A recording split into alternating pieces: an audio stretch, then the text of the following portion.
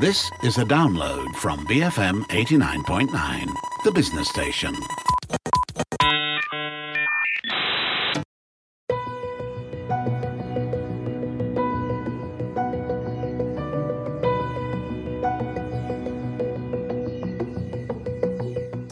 BFM 89.9, the business station. My name is Rich Bradbury. This is Tech Talk.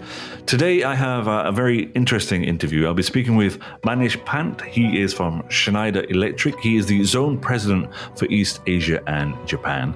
Now, in an effort to industrialize and better the economy of nations, it's reported that the energy consumption is approaching 150,000 terawatt hours on a yearly basis. However, with 80% of the energy coming from fossil fuels like oil, natural gas, and coal, the big question remains is how sustainable and efficient are fossil fuels for businesses in the long run? We'll be speaking a little bit about the limitations of the current Asian energy system, which of course relies heavily on fossil fuels and its effect on the environment, looking at how Malaysian businesses are able to benefit from transitioning from fossil fuels to renewable energy sources, and addressing renewable energy's potential in achieving Malaysia's green economy target. At least, I hope so. I'm on the phone, as I mentioned, with Manish from Schneider Electric. Hi, Manish. Thank you for taking the time to join me today. Hi, Rich. Thanks for inviting me to your show. And it's great to be here to talk about this topic, which is burning in all our minds. Now, let's get started then. And obviously, sustainability has become that keyword for a lot of businesses, particularly over the last couple of years. It's been around for a long time, but in the last couple of years, it seems to have accelerated. It's got into the public consciousness a lot more. Why do you think, though, it's taken so long for us to get here? And what do you think have been the pivotal points for sustainability to finally become a top-of-mind conversation? Well, it's a great question. It's a great starting point. You mentioned about the increasing use of energy, which I think is only going to further increase. Somewhere, I would say we have to find ways that we are able to decarbonize this usage of energy, and I'm sure that during the course of this conversation we'll talk about that more. Mm-hmm. But as you say, I think sustainability has been around for long. Just that what we would say is after COVID, or what we have seen is that COVID can create a lot of challenges for humanity, and we all start to realize that climate change can actually destroy it. And this is, I would say, the cognizance of that has become much more rampant. And I'd also say that it starts to feel much closer to reality. And before we are all onto it, and we've seen the strong momentum that the COPs have taken and the net zero goals for the temperature rise, that commitments that have been made by everybody. So it's good news for us. It's good news for the planet. And I would say that I hope that it is going to accelerate. The challenge for us today is we don't have to convince anybody about it. And we are all convinced. So we are. That's a great news. Now, having said that, I represent Schneider Electric, and for us, clearly, sustainability is something actually that we've been talking about for the last 2 decades almost, and we have what we call as a sustainability barometer that we started several years ago. And of course, it has accelerated for us. So our purpose is to empower all to make the most of our energy and resources, bringing progress and sustainability for all. So that's what Schneider has been doing. And I would say that for us, we have kind of been pioneers in bringing by being the digital partner for sustainability and efficiency for our customers. And more importantly, we would like to lead by example in our own ecosystem, and everything that Schneider does, we first apply it to ourselves. That has been actually been recognized, and we are we are proud and privileged that we are one of the most sustainable companies in the world, and we are in the Corporate Knights ranking leader in 2021 and continue to be there. So, doing our own bit to see how we can contribute to this together with the larger stakeholders. Good. So we're off to a good start already, Manish. Now, let's have a look at the kind of current mix here in Malaysia. Then talk to me a little bit about Asia's current energy system. How does it compare to the rest of the world, and how do we fare in particular here in Southeast Asia? Malaysia, Singapore. How do we fare compared to the rest of the world? Well, I will quote some statistics from the World Resources Institute, which says that Asia is currently one of the highest emitting regions, overtaking large heavy emitters in North America and Europe. And today, for us in Asia, the renewable energy is actually lower than what we see in Europe by almost about 20 points. So clearly, there's a lot of work to be done here and move away from the classical fossil fuels. And I would say that Malaysia is somewhere at the center of it, thanks to what you've been doing in terms of hydro, which is clearly a large part of the 18% renewable energy that is generated in Malaysia, which is planned to go up to almost 40% over the next decade or so.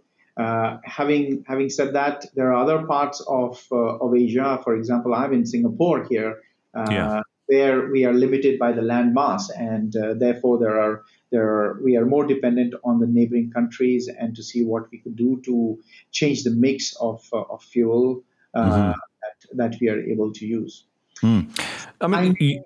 Sorry, please carry on. Now, if I may just share a few things here around energy. What I believe is that electricity is the cleanest form of energy, and it is cleaner, and it's also the most efficient form of energy.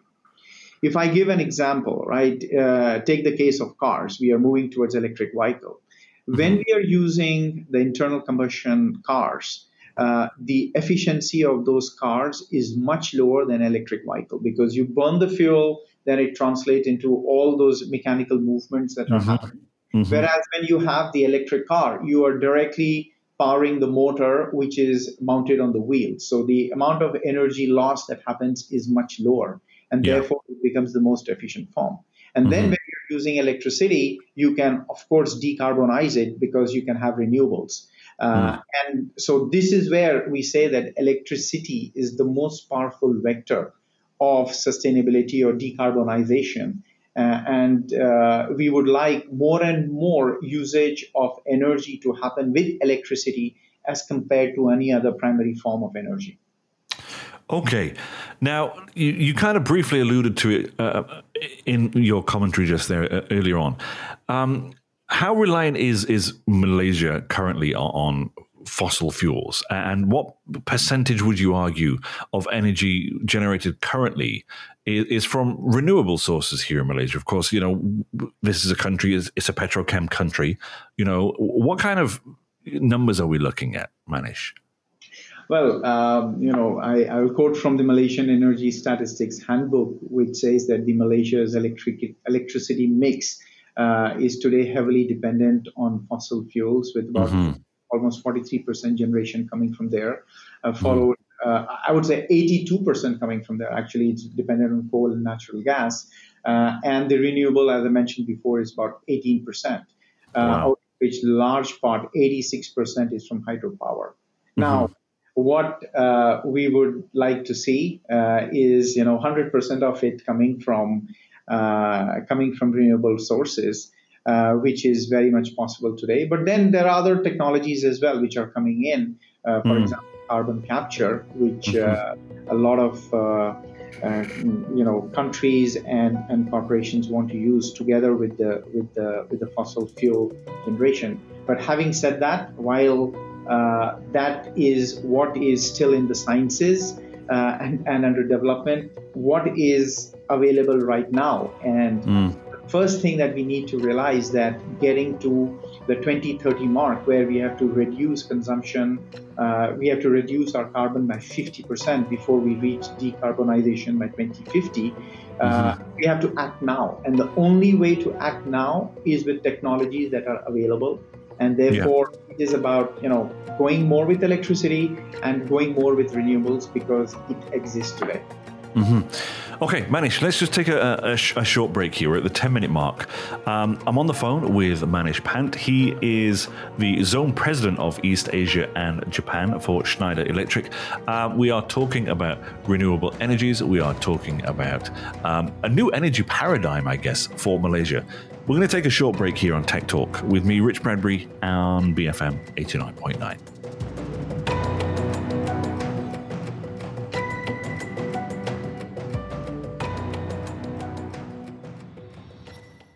Bias Free Media. BFM 89.9. The Business Station.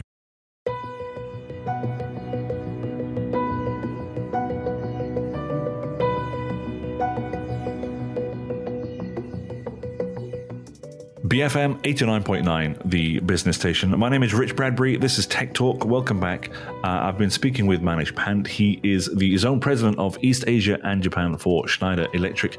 If you're only just joining us, we're having a bit of a discussion about the electric future, a new energy paradigm for Malaysia. Manish, let's move on just a little bit. And we were speaking about some of the numbers of Malaysia's reliance on fossil fuels and renewable sources. Obviously, there's SDGs, there's whatever you want to call them, ESGs.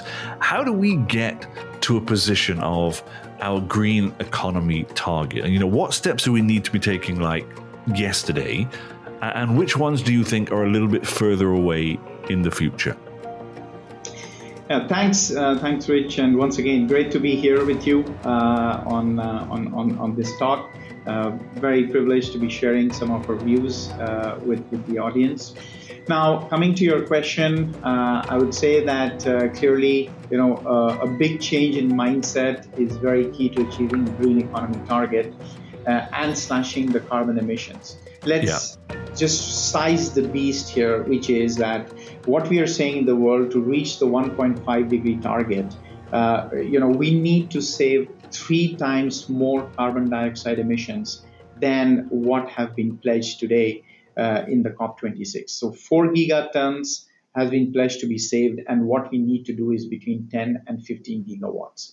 So gigatons of carbon dioxide. So clearly a big step from where we are to where we have to go if you want to reach our the 1.5 degree target, which is what I would say is a green economy target that we achieve. Now at Schneider Electric, we have been doing some research around what could be done. We say that there are 3 transformations that are required for the route to net zero by 2050, which is the goal. And one is about the energy supply decarbonization, which is what we discussed earlier in the show. The second is about process electrification. Again, we talked about that how electricity, the proliferation of electricity or conversion to electricity as the primary source of energy consumption is going to achieve 30% of that saving, and 25% of that saving is going to come from demand optimization, which is around efficiency and circularity. That is what we have to be working on. So this is something that we would say is what would help us move into that direction. Okay.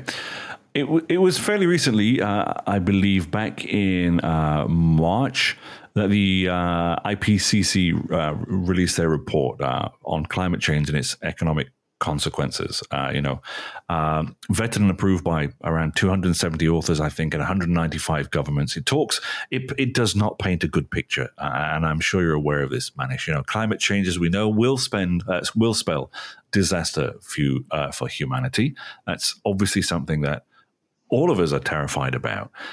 Now, we've been speaking about what governments can do and what organizations can do, but the general public, myself, you, our office workers, what can they do on an individual level to help their country, whether it's Malaysia, whether it's India, whether it's Singapore, to help achieve these goals that we need to achieve? Very, very good point. I think that we all have an important role to play here and contribute towards these goals. It really starts by, I would say, consuming less. That's the first thing that we need to do. It is about consuming less. It's about consuming better. And at the same time, it is also about, producing while consuming, which is what we call as a prosumer. Now, there are things that we can do around climate. So, it's about how we are able to use less plastics, how we are able, or remove plastics, especially one-time plastics, how we are able to reuse, how we are able to conserve water, how we are able to conserve energy. All of that is something that we have to be doing and changing our behavior in order to do that. Now, on the technology side, clearly we have technologies coming up, connected technologies, which are going to help us monitor and manage better when we say consume less. We today have the tools that can help us do that. We talk about net zero homes, which is generating solar power in the rooftops and making sure we consume what we generate. At the same time, pass back into the grid what we are not able to consume ourselves, and this is what we call by prosumer, that you're consuming as well as you're generating, and this is possible today. There are technologies that make that happen, and guess what? That this can be done without sacrificing your existing lifestyle, and continue to keep the same level of comfort that you have today to continue to live the life that you have.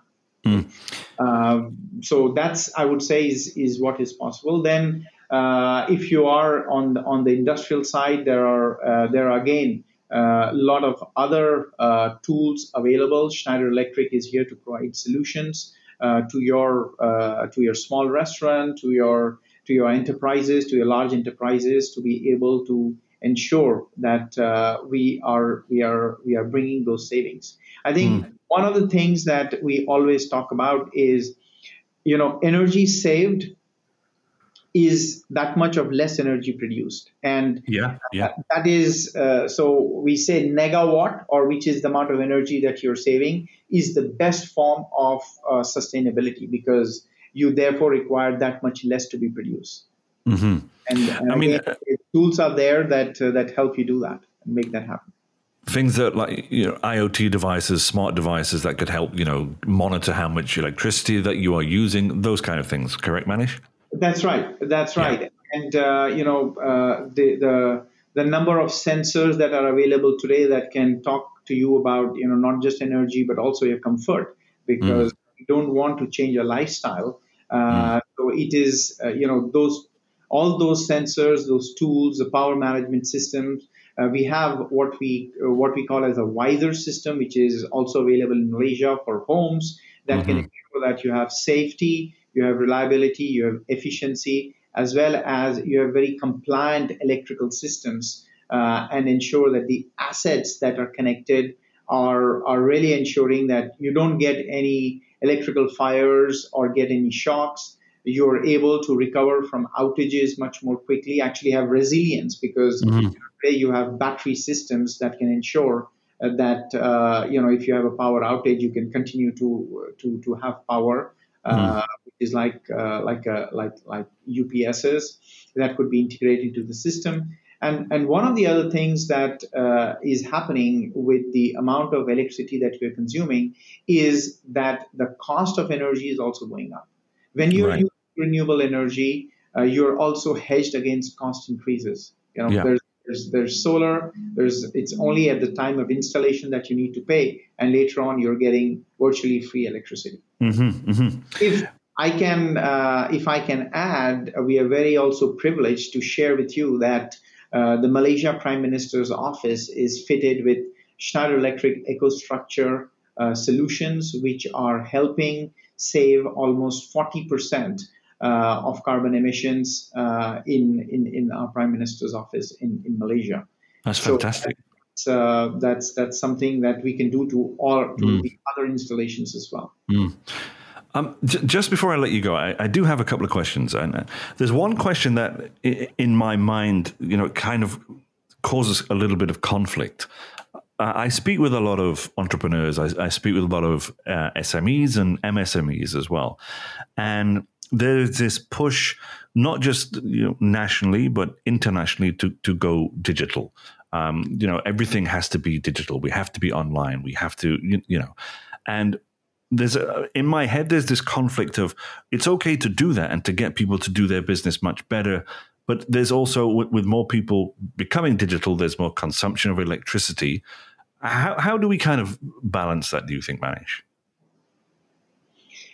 Well, we have what we call as electricity 4.0, which is, while we are consuming more electricity, which is what is bound to happen because we all want to live better lives.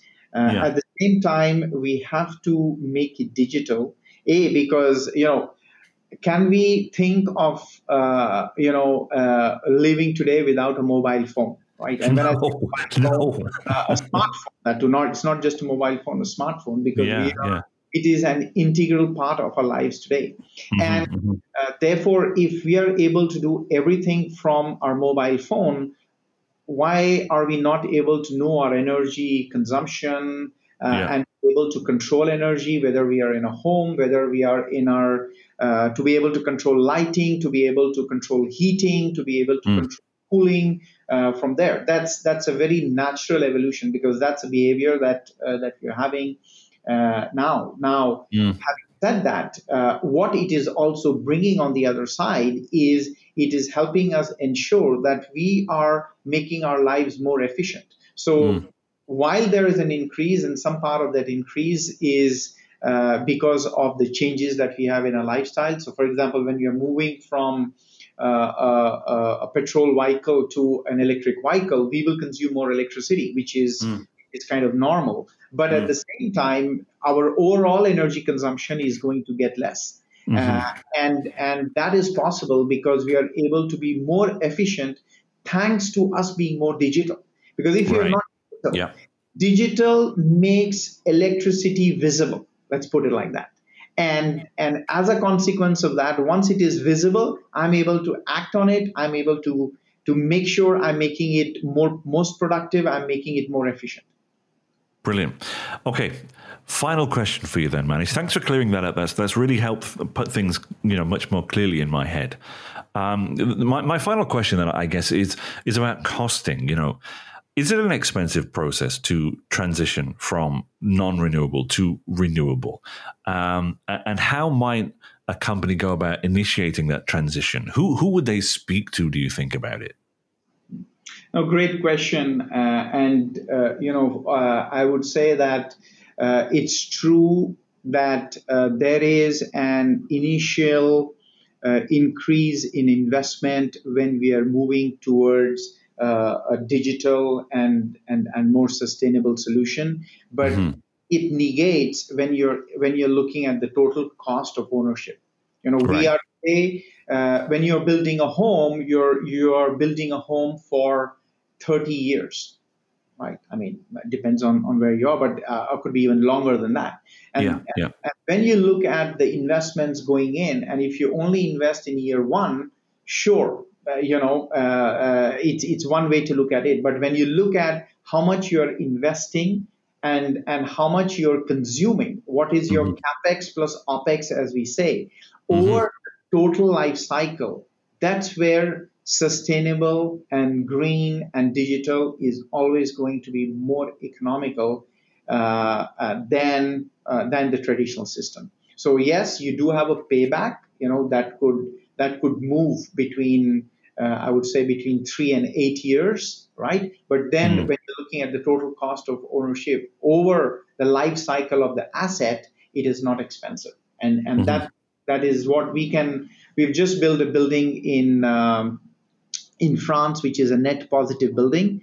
And we've seen that, while it costs a bit extra to build it, the payback is going to be less than 3 years. And that's a very efficient building with a lot of sensors, making sure that while being efficient, it is also giving the right amount of comfort to the people who are working in that office. Mm-hmm. So that's the first part of your question. Now, the second part of your question, which is also very important, I would say, is that we recommend a 3-step process for working or starting on that transition to. Mm-hmm. The first part is about strategizing, which is measuring the baseline, creating your decarbonization map, structuring the program and governance, and doing all that to communicate with the larger stakeholders around what you want to do. The second step is to digitize, which is to see how you're able to use all the digital tools to monitor, to identify, and to report how things are progressing. Mm-hmm. For example, we talked about Wiser, we talked about EcoStructure, which is a digital platform that Schneider has, and finally to decarbonize, which is how you electrify your operations, how you reduce energy, how you make it more efficient, how do you replace energy source. You might want to change or buy some offsets in order to ensure that you're meeting your green targets, and engaging the whole value chain that you have. So strategize, digitize, and decarbonize. That's the I would say the 3-step approach that we propose to move from strategy setting to execution and to deliver results on your sustainability path. Manish, that was fantastic. Thank you so much for your time today. Thank you. Thank you, Rich. Thank you. My pleasure. Absolute pleasure. Ladies and gents, I've been on the phone with Manish Pant. He is the Zone President of East Asia and Japan for Schneider Electric. We've been speaking about a whole bunch of stuff, very, very interesting stuff.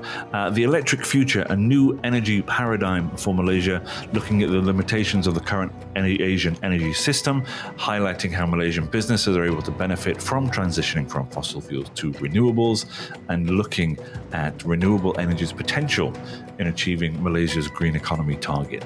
If you missed any part of this show, I do recommend that you download it and have a listen back to it. I recommend using the BFM app. It's available in the Apple App Store or Google Play. My name is Rich Bradbury on Tech Talk for BFM 89.9, the business station.